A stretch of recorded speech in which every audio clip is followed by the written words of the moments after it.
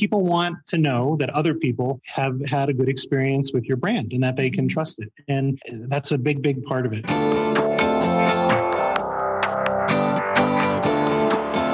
Hey, my name is Felix Tian, and I'm the host of Shopify Masters, a weekly podcast powered by Shopify, the easiest way to sell online, in person, and anywhere in between. Each week, we invite entrepreneurs like you to share what they've learned growing successful e-commerce businesses. In this episode, you'll learn how to figure out what differentiates you from your competitors, why you should purchase from potential competitors, and how do you decide what to copy from the marketplace and what you should do differently. Before our show, I wanted to chat about Shopify shipping. Did you know that you can buy shipping labels for your orders at home and print them with a regular printer, get shipping insurance within the United States, and receive discounted shipping rates with certain carriers with Shopify shipping? There are no additional fees, carrier account, or app required. This is included with your Shopify plan, so check out Shopify shipping today at shopify.com/ship. Today I'm joined by Jonathan and Michelle from Manly Bands. Manly Bands sells the most badass wedding rings on earth using unique materials like dino bone, meteorite, deer antler, helping men get a ring that matches their personality, and was started in 2016 and based out of Linden, Utah. Welcome, Jonathan and Michelle. Hey, thanks for having us, Felix. Yeah, so super cool product. I don't have a badass wedding ring. I wish I knew about this at that time that I was getting married. But tell us more about how the idea behind the business came about. Yeah, for sure. We hear that all the time, by the way. You know, it's nice to hear because, you know, one thing we really set out to do is make it so guys can get excited about having a wedding band that they really can connect with, that has these cool and unique materials like dinosaur bone, deer antler, meteorite. And that was kind of our goal from the beginning. So you want to go into how we started? Sure. So we were shopping for John's wedding band, and it was just a nightmare. We kept going into jewelry stores, and John has these massive hands, which you guys can't see, but John has massive hands. We might post a picture somewhere just to confirm that the hand is massive. Yeah. Oh, they're like 4 feet big. Yeah, it's crazy.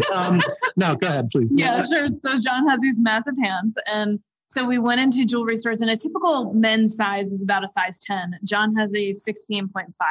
And so the jeweler's sizes only really go up to a size 13 and in like your regular jewelry store. Yeah. And so none of them could size him. And then also they were only showing him these really boring white gold bands, and they were super expensive.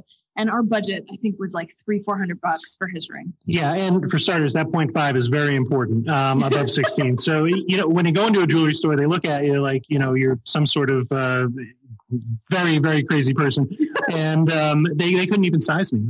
And it was a real problem. And so I remember first going in there because we wanted to get Michelle a wedding band. And she obviously had her engagement ring at that point. And she was super excited because when it comes to wedding bands, women have so many options. And there were all these different styles, different price points. She could choose from just a plethora of rings.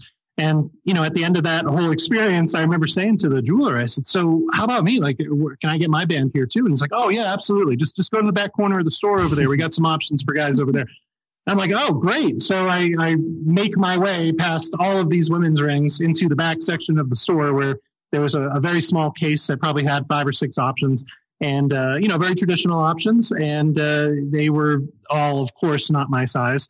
They were quite expensive. And, you know, I really didn't connect with any of them. And I remember saying to Michelle later, you know, you have all these choices and you're getting so excited about your wedding band. I wish I felt the same way. I mean, I understand what it represents, but I want to also feel like it's a style that I can connect with. I'm going to wear it the rest of my life. Like, let me get something cool. And there just weren't any options for that. Yeah, and you know, when usually people have encounter a problem like this, they'll, you know, kind of chalk it up and like, well, like you mentioned, like maybe this is just all that exists and I'll just kind of deal with it. But what was the kind of leap or that jump to realizing that this was a problem that other people had, and then also that there was a business opportunity there?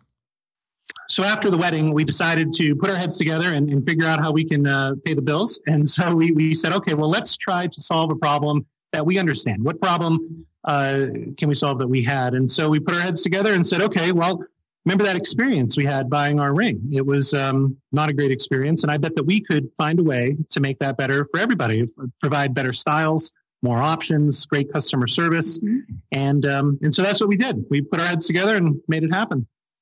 Yeah, so that makes sense that you're looking for a business to start, a way to make some money, and then you took the advice of either just not necessarily scratching your own itch necessarily, but then just trying to solve a problem that you understand. So you clearly understood a problem, clearly a demographic, a potential customer. You already were a potential customer. Well, what kind of experience, expertise did either of you have at the time to get into basically the jewelry business? Sure. So none on the jewelry business, to be perfectly honest with you, Felix, absolutely none.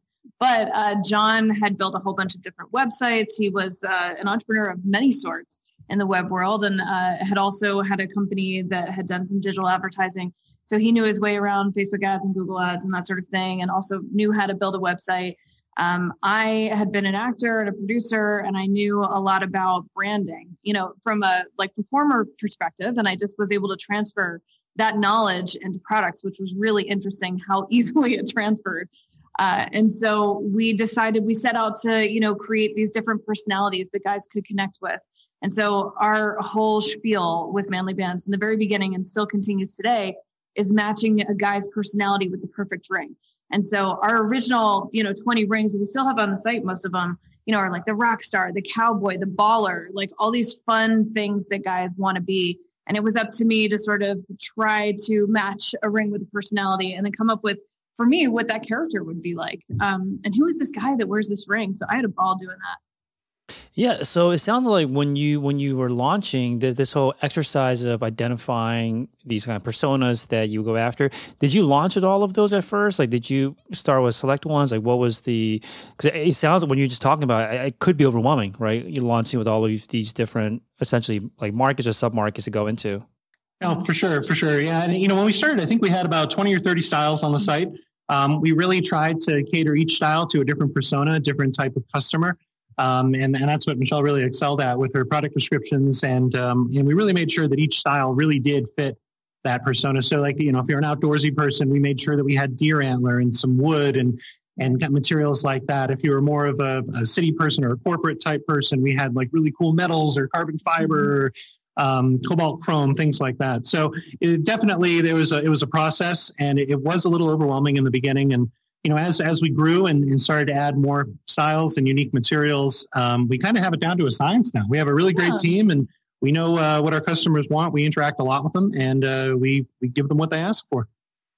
Yeah, and I could imagine that when you look back, you like you're saying now, you kind of have it down to science. You know the methodology, or maybe based on experience, you can feel in your gut like what's the right material, right design to match with the personality. When you look back, were there certain things that either worked way better than you expected, or just you thought would work but just didn't work? Like, how rough or how accurate were you with your kind of estimates about what would work with which market? Sure. I think it really did start to resonate with guys because they just weren't given any attention in the wedding band process, like John was saying before. And it was so important for us to give them a voice and give them permission to find something that they actually enjoyed wearing. And they had just never been given that permission before. So it was actually really fun when we started interacting with our customers, because that was basically, I was the customer service person for the first, bit there. And it was really interesting hearing what our customers had to say. And I would say to anybody who's new at this, listen to your customers, because it helps you pivot and understand what more to get and what less to, what things to cull the herd with, so to speak, and get rid of these certain kinds of products. People aren't interested in that, but, they want this. And it's really important to have a little bit of a variety, especially online, when you're selling to so many different kinds of people. But yeah, certainly, we started to see trends in different cities, and it was like, okay, people out west are ordering the antler, or during the winter, we noticed that people would order antler more than in the summer. It was just really interesting to see all that stuff. Yeah, so let's talk about, so once you had this idea, you both had some experience around that were required skills to launch a business, the branding, the online marketing, the online advertising that was involved.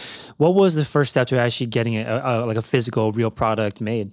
Yeah. Well, we honestly, we went to Alibaba and we started looking around to see what vendors had different things. And then we started looking locally too at different vendors as well. And we just tried everything. We tried everything, and we found the best products that we could find, because we wanted our customers obviously to have the best product. It was about the best product, the coolest materials, and, matching this sort of personality with them. And so that became the Manly Band's kind of shtick in the beginning and still continues today.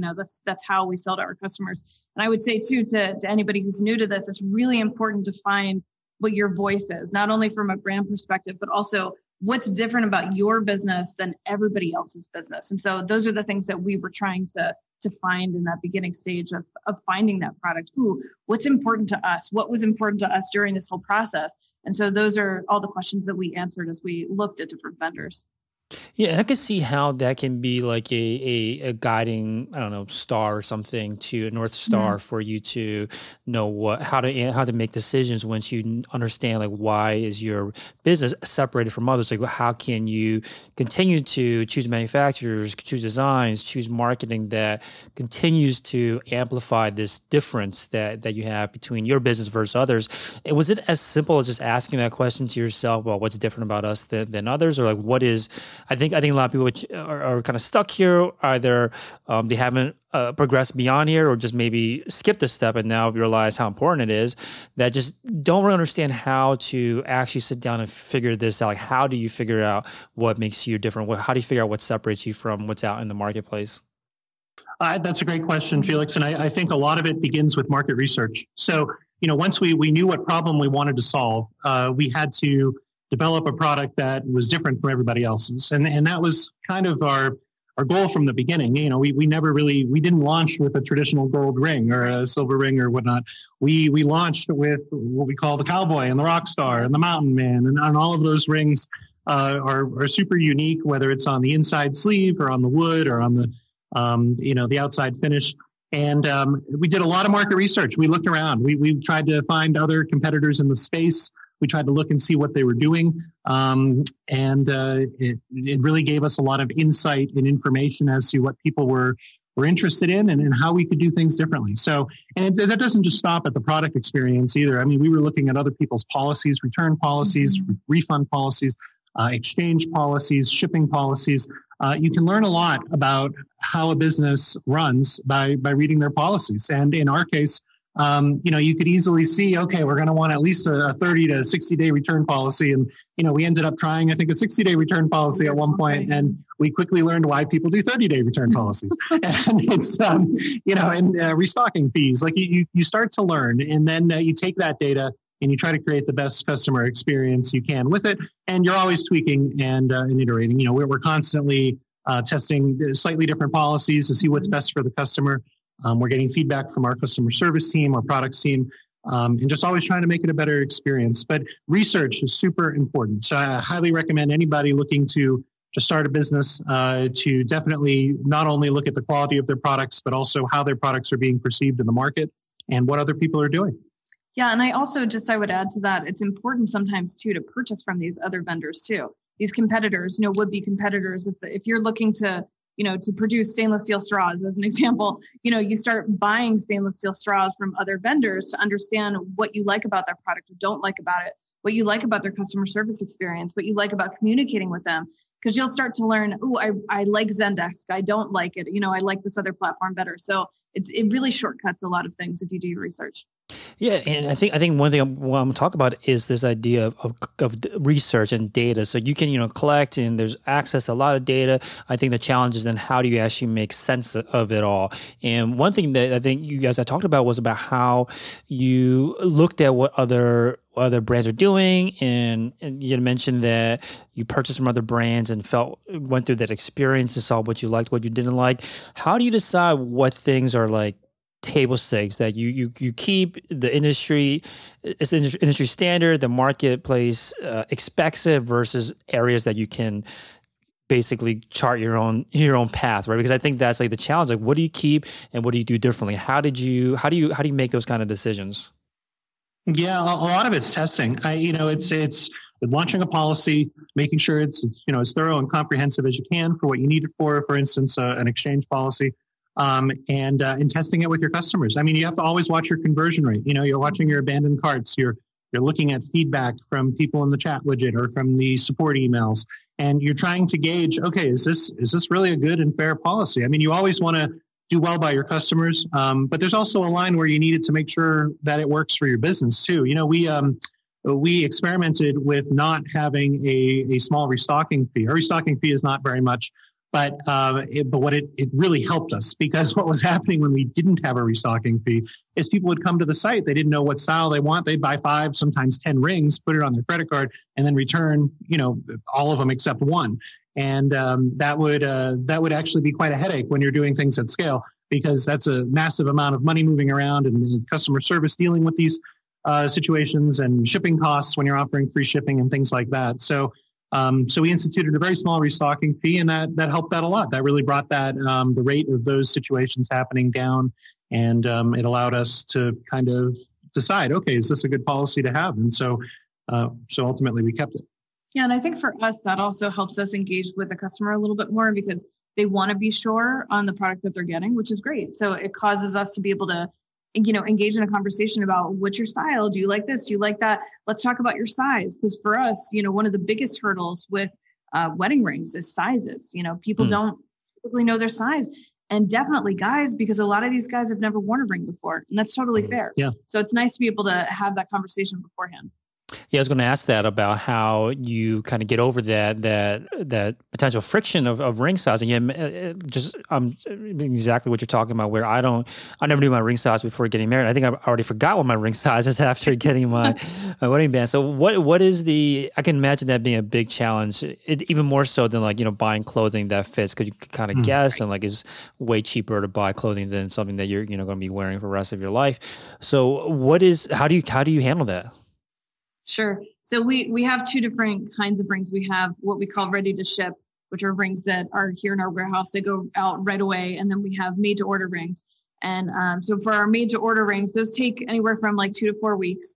And for those customers, because it's a little bit more annoying to resize those rings, we love to send them a sizer first. And so they get the sizer in the mail. And then a couple days later, we ask them, what felt good. We have a video for them to watch, to use the sizer and that sort of thing. We try to be fun about it. So we definitely take the time to try to get them to give us their size in that respect. We did have an app that we were trying for a bit too, but really with men's sizes and women's sizes, the knuckle plays such a big factor in sizing. You really want to have something that you can put over the knuckle. You guys can't see me, but I'm making my ring go over my knuckle right now. And it's super different if I was, to do that, as opposed to taking, say, a piece of string and, wrapping it around my finger, which a lot of sites will tell you to do. And I'm here to tell you that is not a good way to size your finger. So, yeah. Yeah. We found that the physical sizers really made a big difference. And honestly, we're still trying to, iterate on that too. We're always trying different ways. We just switched up our sizer design about a month ago, and we're getting better results. So it's always we always try to optimize. And I think it's important that no matter what type of business you're in, you're always trying to improve your workflows and processes. And that's ultimately what we do. Mm-hmm. Yeah, and I'm curious too. I think that there's opportunities for this in other industries beyond jewelry, where you're sending them a product already, right? It's something valuable already. Does that help with conversion? People that are getting these sizes, are they much more likely to convert? I think people can kind of get creative here and think about how can you send something at a much smaller scale to kind of get the customer transacting with you, and does that lead to better conversion? Talk to us about how much of an impact that makes to the conversion process. Sure. Well, it's interesting. We're always asking that, and we're always looking at that data to try to optimize that whole workflow. One thing that we did was for a while we actually gave away the sizers for free, and we found that not as many people came back to buy a ring. So we then put our price back on it. We think we charged like $10 or $13, and that we found that more people came back. And I think having that connection, finding people who are, willing to transact with your company initially, they're definitely more likely to come back if they have a good experience. So we found that those people were more likely to be purchasers, which I think makes total sense.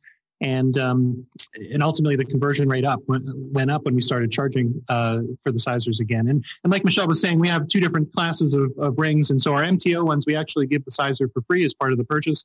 And ultimately that dropped our exchange rate and resizing rate down significantly. I think we're less than 10% right now, or somewhere in that area, which is amazing because it costs a lot of money to be reshipping out and resizing, and especially when we're paying for shipping both ways. And So just another example of when you optimize a process, you can save a lot more money and in this case, increase the conversion rate.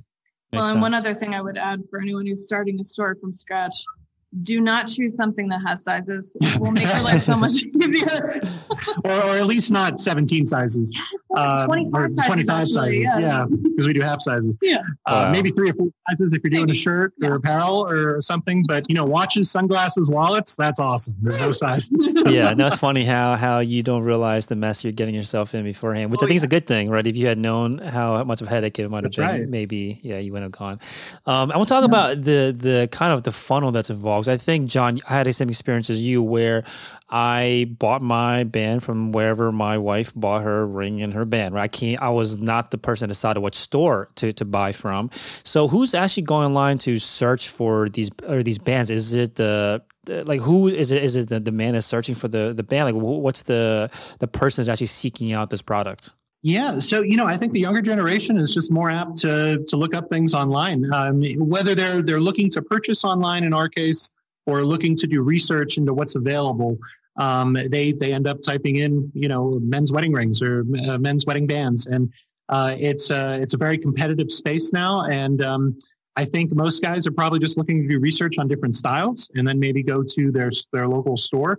But hopefully we get in front of them and can convince them that, with our reviews and with our styles and with our prices, that it is safe, it is okay to purchase jewelry that is a little more expensive than they might find elsewhere.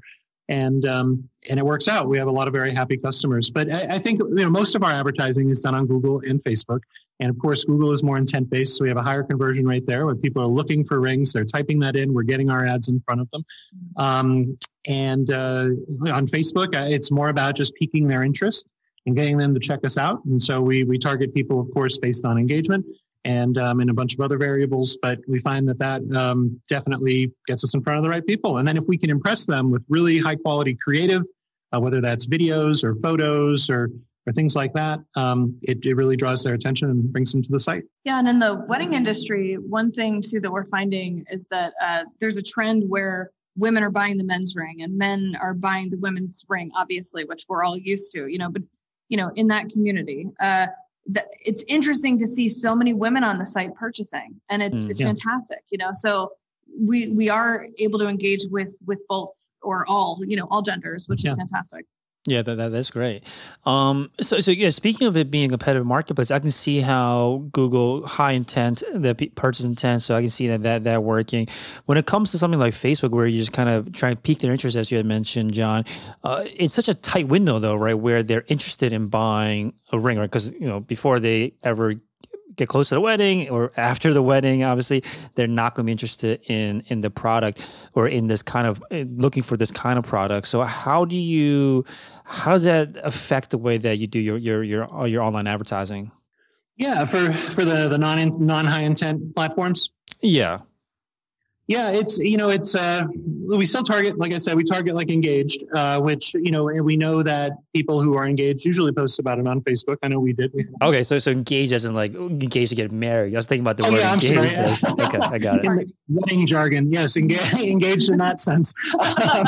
So thankfully they'll mark that, and Facebook has that as a category that you can target, and so that's how we started out. Now it's a lot more involved. We're using all sorts of different tools and attribution tools. But just initially at a very basic level, it's engaged, and that gets us in front of the right people. And then, they see our ads. And like I was saying, that creative is such a key component. You want to have high quality creative, and not just pictures of rings. We did that for years. But what we found is people also want to learn about the business. They want to see who Manly Bands is, like who works here, who is our Manly Bands family, as we call it. They want to see lifestyle photos. They want to see people using the product, wearing the product. They want to see customer photos in UGC. It's definitely a multifaceted approach to creative. We also have an amazing video team in-house that are always cranking out cool and funny videos. We've launched a YouTube series. I think you want people to be able to connect not just with the product, but with your brand. And the creative is such a key component to that. Hey, real quick, if you're enjoying the show, please leave us a review on iTunes and let us know what you think or what you'd like to hear more of. Now, let's get back to the interview. Makes sense. Now let's talk about the launch. So you two had decided this was a problem you want to solve. You wanted to get into it. You started looking for manufacturers. When was it ready to kind of hit the let's go live button and launch this business, launch the website specifically? Yeah, I think we launched mid-November 2016. We didn't put a huge amount of ad budget behind it. I think it was maybe $30 or $50 a day to get going. And we really just, once we had the website up, we had our 20 styles loaded. Michelle was ready for customer service, and we started running the ads. And we had already gotten a couple of orders in from our suppliers, and we were just ready to go. And it was really fun. I mean, we first, of course, we're white knuckled. Here we go. All right. We're spending $30 that we don't have. Let's do this. And, then the first order came in, and it was kind of crazy. And I don't think, and look, we've had 30 failures before a success. So I don't want to make it sound easier than, make it sound easy, because it's not. But in this case, we had done a lot of prep work on the site. We had tried to optimize for what we thought would be a good conversion-focused site by handling objection handlers like shipping and customer service and returns and exchanges and things like that. And we started driving some traffic. And one day we got one sale, and that was probably one of the most exciting days of our lives. And then, besides our wedding, of course. And then it just started to pick up. And then we constantly were trying to improve the whole process. So we had tried to improve the ads, try to improve the website for conversion rate.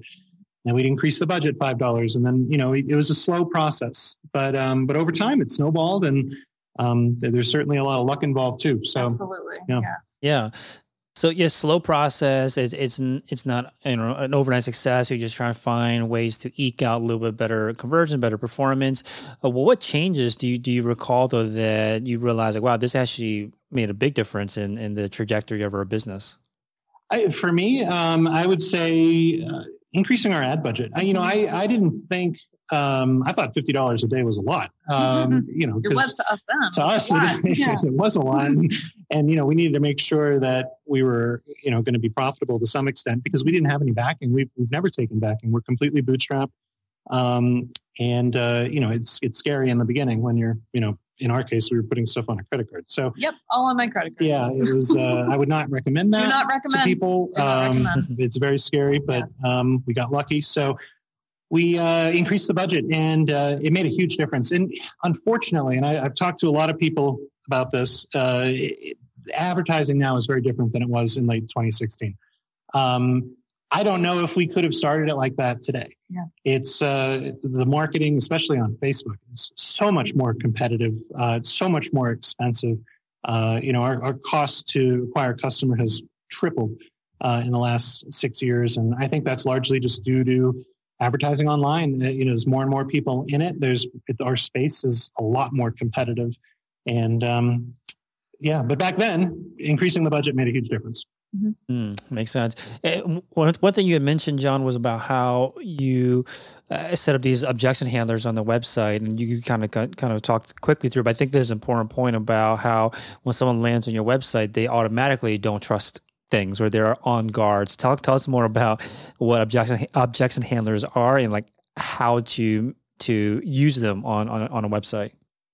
Yeah, for sure. I mean, like you said, the first thing people do when they come to a site, we've all been educated. Okay, they're just trying to sell me something. You initially don't trust them, especially I think a website. Like I think the D2C space has kind of made it so that people are like, oh, it's a cool company, I'll check them out.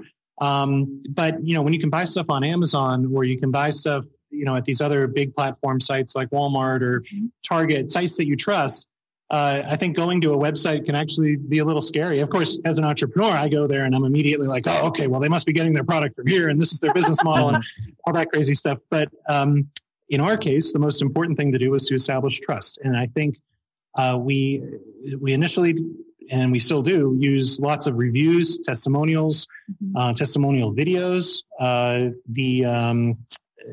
having a great review system so people can leave reviews, and they what does it say on Amazon? Verified purchase. Verified purchase. Right. People want to know that other people have had a good experience with your brand and that they can trust it. And that's a big, big part of it. And showing customers with your product and showing them using it and having it and being happy with it. I think that goes a long way, along with having policies on your site that are clear, concise, make sense, and don't scare people away with 10 pages of legal jargon. You want to treat the customer like you'd want to be treated. And if I go to a site and I don't know anything about them, I'm going to want to see an about page. Okay, what is this company about? Who are these people? What is their philosophy? What is their what are their goals with this business? What charities do they support? Like we've ever since day one, we've always supported a charity. We just did an amazing charity with Jack Daniels this past month and raised a ton of money to bring soldiers home for Christmas. And we're super proud of that. And I think our customers take notice of that and they appreciate that. Yeah, and I'm sure that's kind of evolved over time to understand like what elements to put on your website that either tell more about your story, but then also to kind of build that trust. Were there things that you've added along the way that, or maybe even before that, how do you know what to add to your website? How do you know what kind of objections your customers might have when they land on your site? Yeah. Well, I think our customers first started telling us, hey, I want to see the product on somebody. Can you show it? Because, you have lots of product photography, but it's really important to show, as John was saying, the product in action. And certainly it's great on a customer, but if you don't have that yet, showing it on a person or how it would, be used in the world, like if it's a backpack or something, show a picture of a person just with a backpack on, and where are they going? Show them in motion, show the feeling that your product is going to evoke, in them once they are using it. Yeah, that makes sense. And Michelle, you mentioned something earlier on about how the data started revealing itself to both of you about, people in the Midwest like certain types of designs or, other data that you had discovered. Like I think touching on an earlier point about how the data is available, but then how do you actually make sense of it all? So how were you able to identify that, people from a certain demographic or certain geography, like certain range, like what kind of tools or like how do you unpack the data that you've collected? Sure. I mean, initially we were using all of the Shopify analytics and, you can look by product, you can look by region. It's really cool. You can look by city. So it's fantastic what you guys have in order to be able for, folks like us to really dig in deep and see where the products are selling and why.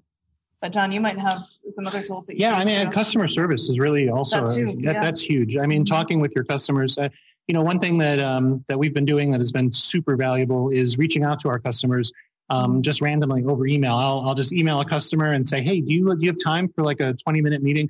I just want to sit down and pick your brain and talk to you about your experience with Manly Bins. And you'd be surprised how many people are just thrilled to talk to the company and actually put a face to the name of the company and whatnot. And we asked them all sorts of questions like, hey, what did you find difficult about the website? What made you almost not purchase? How would you describe us to a friend? And the data that we get from there about our styles, about our processes, about how customer service is working out is just invaluable. We learn so much, and then we implement those in changes to make us a better company. Yeah, and I think that's an important point about how you want to collect this kind of more like qualitative data by just talking to customers, especially early on when you just don't have the quantity of data that is going to give you any useful information. Just reaching out, talking to any customers you have can be helpful. And you listed some kind of important questions that you asked. Were there any that come to mind that you just like, wow, I can't believe we missed this, but a customer said it and you put it into action and it made a big difference?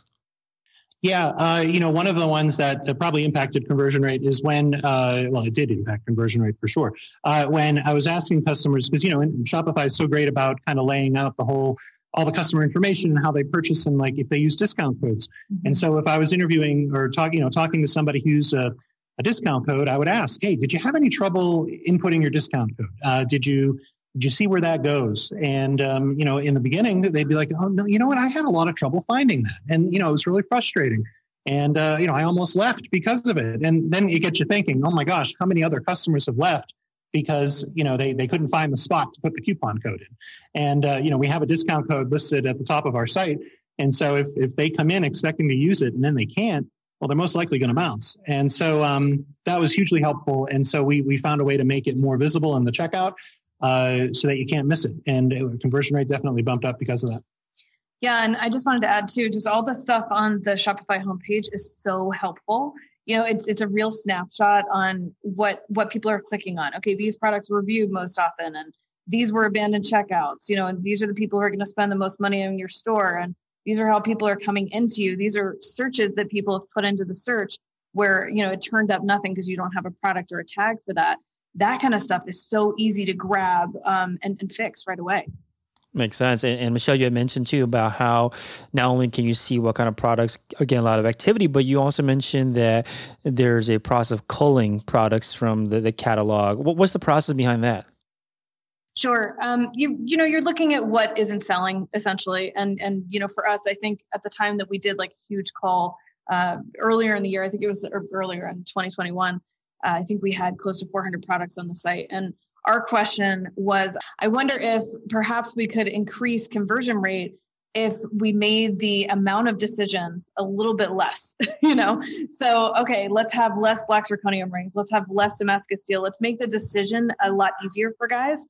And so we went through and looked at rings that maybe were a little bit similar, got rid of one, saw if our customers were asking for the other one, that sort of thing. So it was a little bit of experimentation to sort of like get back to, okay, this is how many products we're going to have now.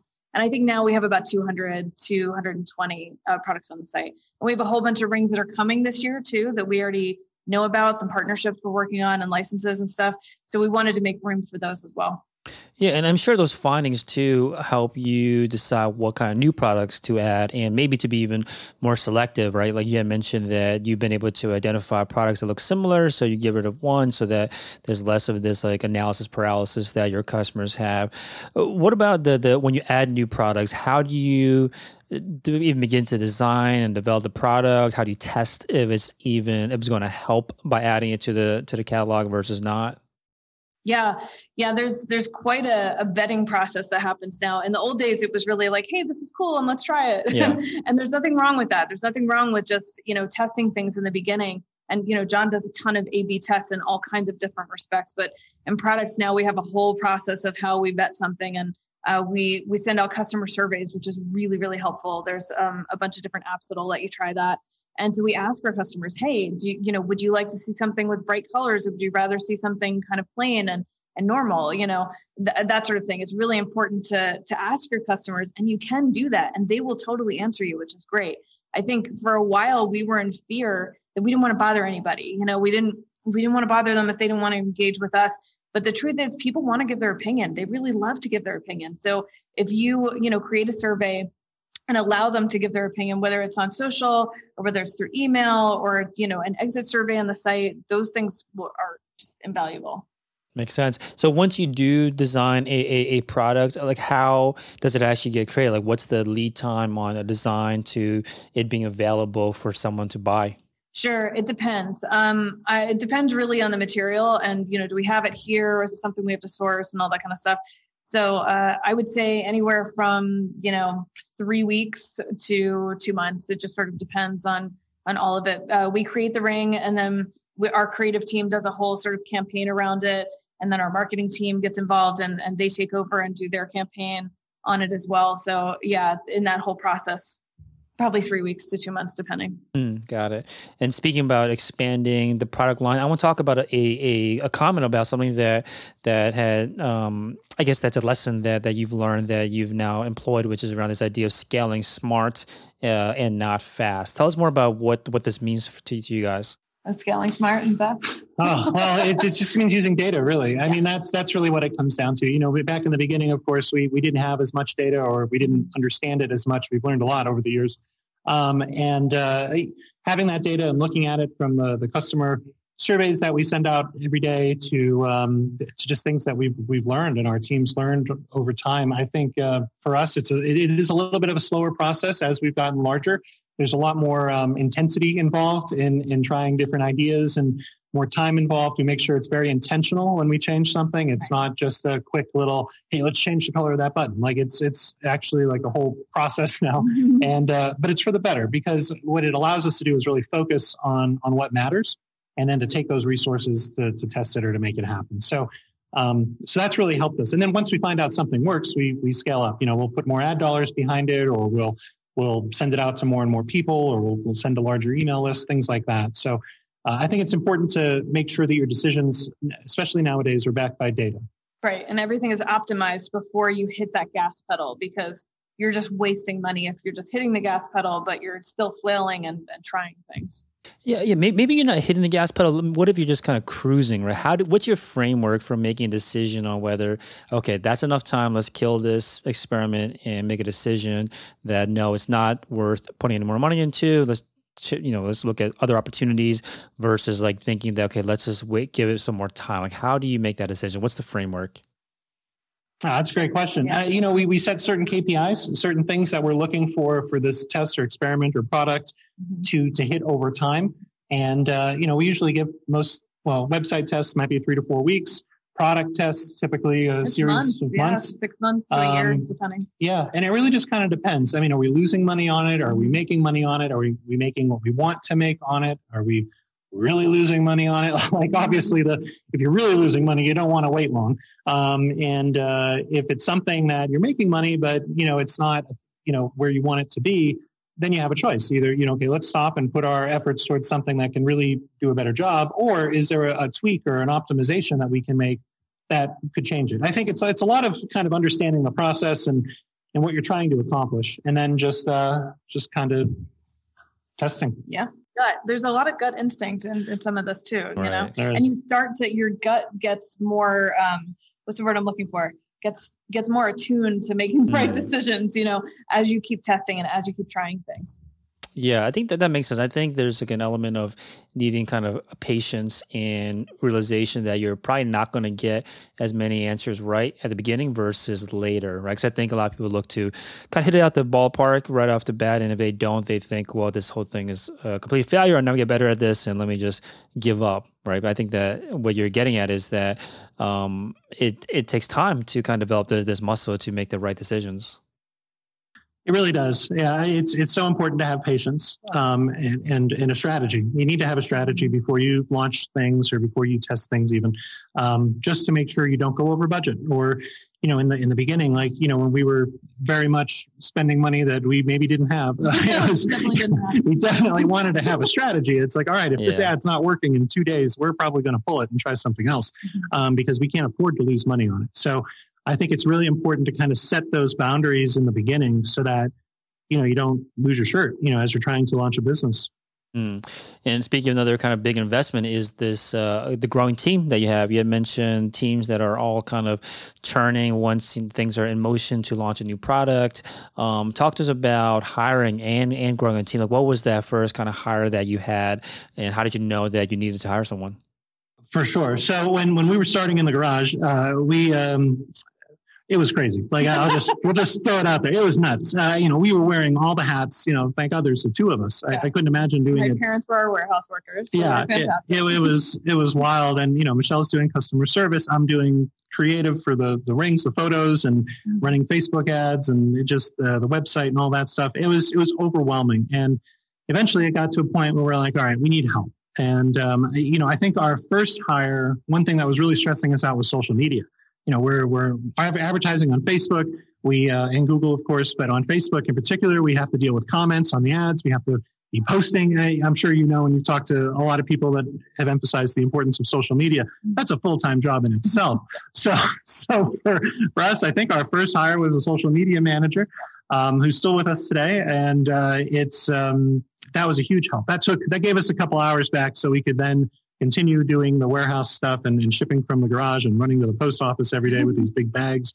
And I'd say after that, for us, we had run that ourselves, the warehouse, probably for about 6 or 7 months, and it was getting to the point where it was really difficult to have a life. The work-life balance was way off. Yeah. I mean, we're 15-hour days, like it was crazy.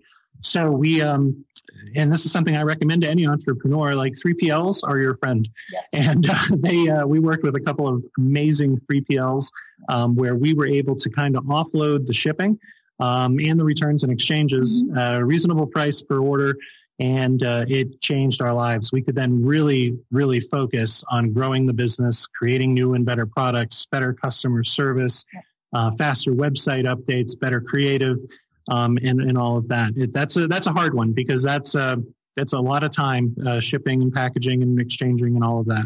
Yeah, and it's important too to find a 3PL that has the same values as you too, because a lot of 3PLs, are doing exactly that. They're just shipping your stuff out. But we were able to find Ships a Lot, who was amazing. And their customer service is incredible to you as the customer. And they were really great at being able to QC our rings and, when they came in and just making sure that everything was perfect when it went into the box. So, it was really nice to be able to rely on a company that became friends of ours, it was great. Yeah. I mean, with any vendor, especially 3PL, I highly recommend working with a company that is more of a partner than, just a vendor. You really want someone who understands you, who picks up the phone when you call. And we had worked with a couple of 3PLs prior to working with Ships a Lot. It was a disaster. I mean, I couldn't get customer service. Our stuff wasn't getting sent out. We had trouble with their platform that they had, and there was no help. But we found in Ships a Lot and in a number of other vendors that we use, it's better if they're partners. Like they understand what you're trying to do. They want to support you, and they're there for you. And that's really what we try to do now with all of our partners. Yeah, and as you are working with partners, hiring a team, I think one question that you probably are asking to yourself is like, is my unique capabilities, unique skills, unique position, better used somewhere else rather than on this particular task, this particular function in the business? How do you make that decision? How do you realize, okay, actually, it's better use of our time on developing new products? I think this is something that is kind of hard to decide. Like, I'm not sure if this is something I should continue to do or if my time is better spent somewhere else. How do you know that answer to, is my time better spent somewhere else? Yeah, I think for me, it came to my experience previous to Manly Bands. I had run a small marketing agency with my business partner, Scott, at the time. And we really got good at that. And that was where our strength was. And so obviously shipping and returns and exchanges are super important. And we have an amazing team in-house now that does that for us. And they're just incredible. But for us, that wasn't where our expertise was. So what we tried to do in the beginning is kind of outsource the stuff that we weren't as comfortable with or as experienced with, so that we could focus on the areas that we understood or had some more expertise in, because we knew that ultimately that would help us grow faster if we're focusing on things that we understand. Right, because those people actually they're specialized in those areas. Not only do they now have the time and brain space to get to those areas, but they have the know-how. So like our warehouse manager, when we brought him in, he had all of this warehouse experience and just knew all of these things that we didn't know. And it was so incredibly helpful. So I think that's been, a part of every single hire since then. I think if John and I were to actually look at our team now, there's probably about 20, 25 people that do the jobs that he and I used to do, which is amazing, and it's incredible to see that expansion and how much more we can do because of that. Yeah. And they do it a lot better than we ever did. They are amazing. We found that a general hiring philosophy is hire people that are much smarter than yourselves. And we have a team of some very intelligent, smart, and experienced people. And we wouldn't be where we are without them. Yeah, and I think that that kind of comment about hiring people that are smarter than you is like something that should not be kind of brushed under the rug, because I think there's a hesitancy to think, oh man, if I don't know this stuff myself, then my business is screwed. But like you can kind of, it's a testament to your success. I think you can kind of pay to cut that learning curve, right? That bring someone in that already knows what they're doing. Like there's no reason that you need to be a master of it yourself. Mm-hmm. That's right. Yeah. That's right. Yeah. It's hard. There's so much to learn. I mean, I'm sure as all of your listeners have know and experience, like when you're starting a company, you do everything. Yes. And there is no school or college that teaches you every single part of running a company, especially an e-commerce company. And that's all of those responsibilities are changing every day, just as the industry, grows and marketing changes and whatnot. So it is important, whether it is you're working with somebody you hire who's an expert, or an agency, or a 3PL. In the beginning, we outsourced everything. We had a very small team. Our first hire was the social media manager, but then we quickly expanded our customer service channels team, and photography we brought in-house, and with every hire, a little less weight was taken off our shoulders, and then we would focus that somewhere else and put the weight right back on. But then we could grow a little faster. So it all made sense at the time, and now we're just surrounded by so many amazingly capable people that it's it's fun to come to work because the pressure's not there and we can focus on what we were really good at. And that's kind of directionally directing the company and making sure, making sure our teams are taken care of and they have what they need and all those other CEO type duties that help businesses grow. Awesome. Yeah, I think one big project that I'm sure that you're both really focused on are these like partnerships with companies. When you go to your website, like we have Fender you worked with, Jack Daniels, MLB. Talk to us about some of these relationships. How were you able to create these kind of partnerships? Yeah, so we have an incredible gal on our staff named Jenny, and she heads our licensing department, and she is just amazing at talking to these folks and getting them on board. And so I don't know all of the amazingness that she does when she's on the phone with these folks, but she's really been able to go after partnerships that we've been so excited about. Jack Daniels was such an easy thought because Whiskey Barrel is something that people are putting in wedding bands. It's something, of course, we're putting in wedding bands and have been for a while. And it was great to be able to find an American brand that is just so well known. You know, I feel like everybody feels good about Jack Daniels. And, you know, you can go into any bar in the United States and they have Jack Daniels. And so it was just a great thing to be able to partner with them. And they're just such a fun company to work with too. And Fender is just a blast. I mean, absolutely. I'm a guitar player. I grew up playing guitar. And so I was so excited when we started going down the road of Fender. And I think, you know, part of all these partnerships is we have to be excited about them, but also our customers have to be excited about them too. And that's where the surveys come back into play too. Our head of products, Chris, is amazing about sending these surveys out and making sure that customers are interested in this stuff before we, you know, jump down the road. So that I would say is super important. Yeah, some of these relationships and licenses take a long time to put together. Our CMO Stephanie has actually brought Jack Daniels to us, and the amount of work they spent on that. I mean, these are big partnerships. There's pages and pages of contracts, and that's how the licensing world works. But we knew that, you know, it would all be worth it in the end. And it has been. Both them and us are super happy with the way things have turned out. And I think it's just a testament to the team. You know, it's the kind of thing where when you have a really great team who are really thinking outside the box, they'll bring these types of ideas to you, and they just hit it out of the park every time. Awesome. So manlybands.com is a website. And I'll leave you with this last question, which is, what do you think is the area that you two want to focus on that you think will make the biggest kind of change, improvement to the business if you could put more attention onto it? Sure. So we spend a lot of money in paid ads. And so one thing we're really working on this year is increasing our organic reach. So we're on a YouTube set right now. You can't see it, but we're really investing heavily in video and photo studios here in-house to continue to create the best ring content for men out there. And we're growing content for men in just general. Content for men in general. Yeah. So, you know, we're hoping to expand our lines. We're international. We're hoping to expand that. And we have our women's line too, yeah, which we launched on rosiebraid.com, but we also now have it on Manly Bands as well, some of it, so you can purchase it right there, which is great. But yeah, just getting organic traffic is going to be huge for us, and being able to allow our customers to connect with the brand in that way too, I think will be, you know, even better and better as time goes on. Yeah, what's really fun about this business, and I think any e-commerce business, is there's always room to grow.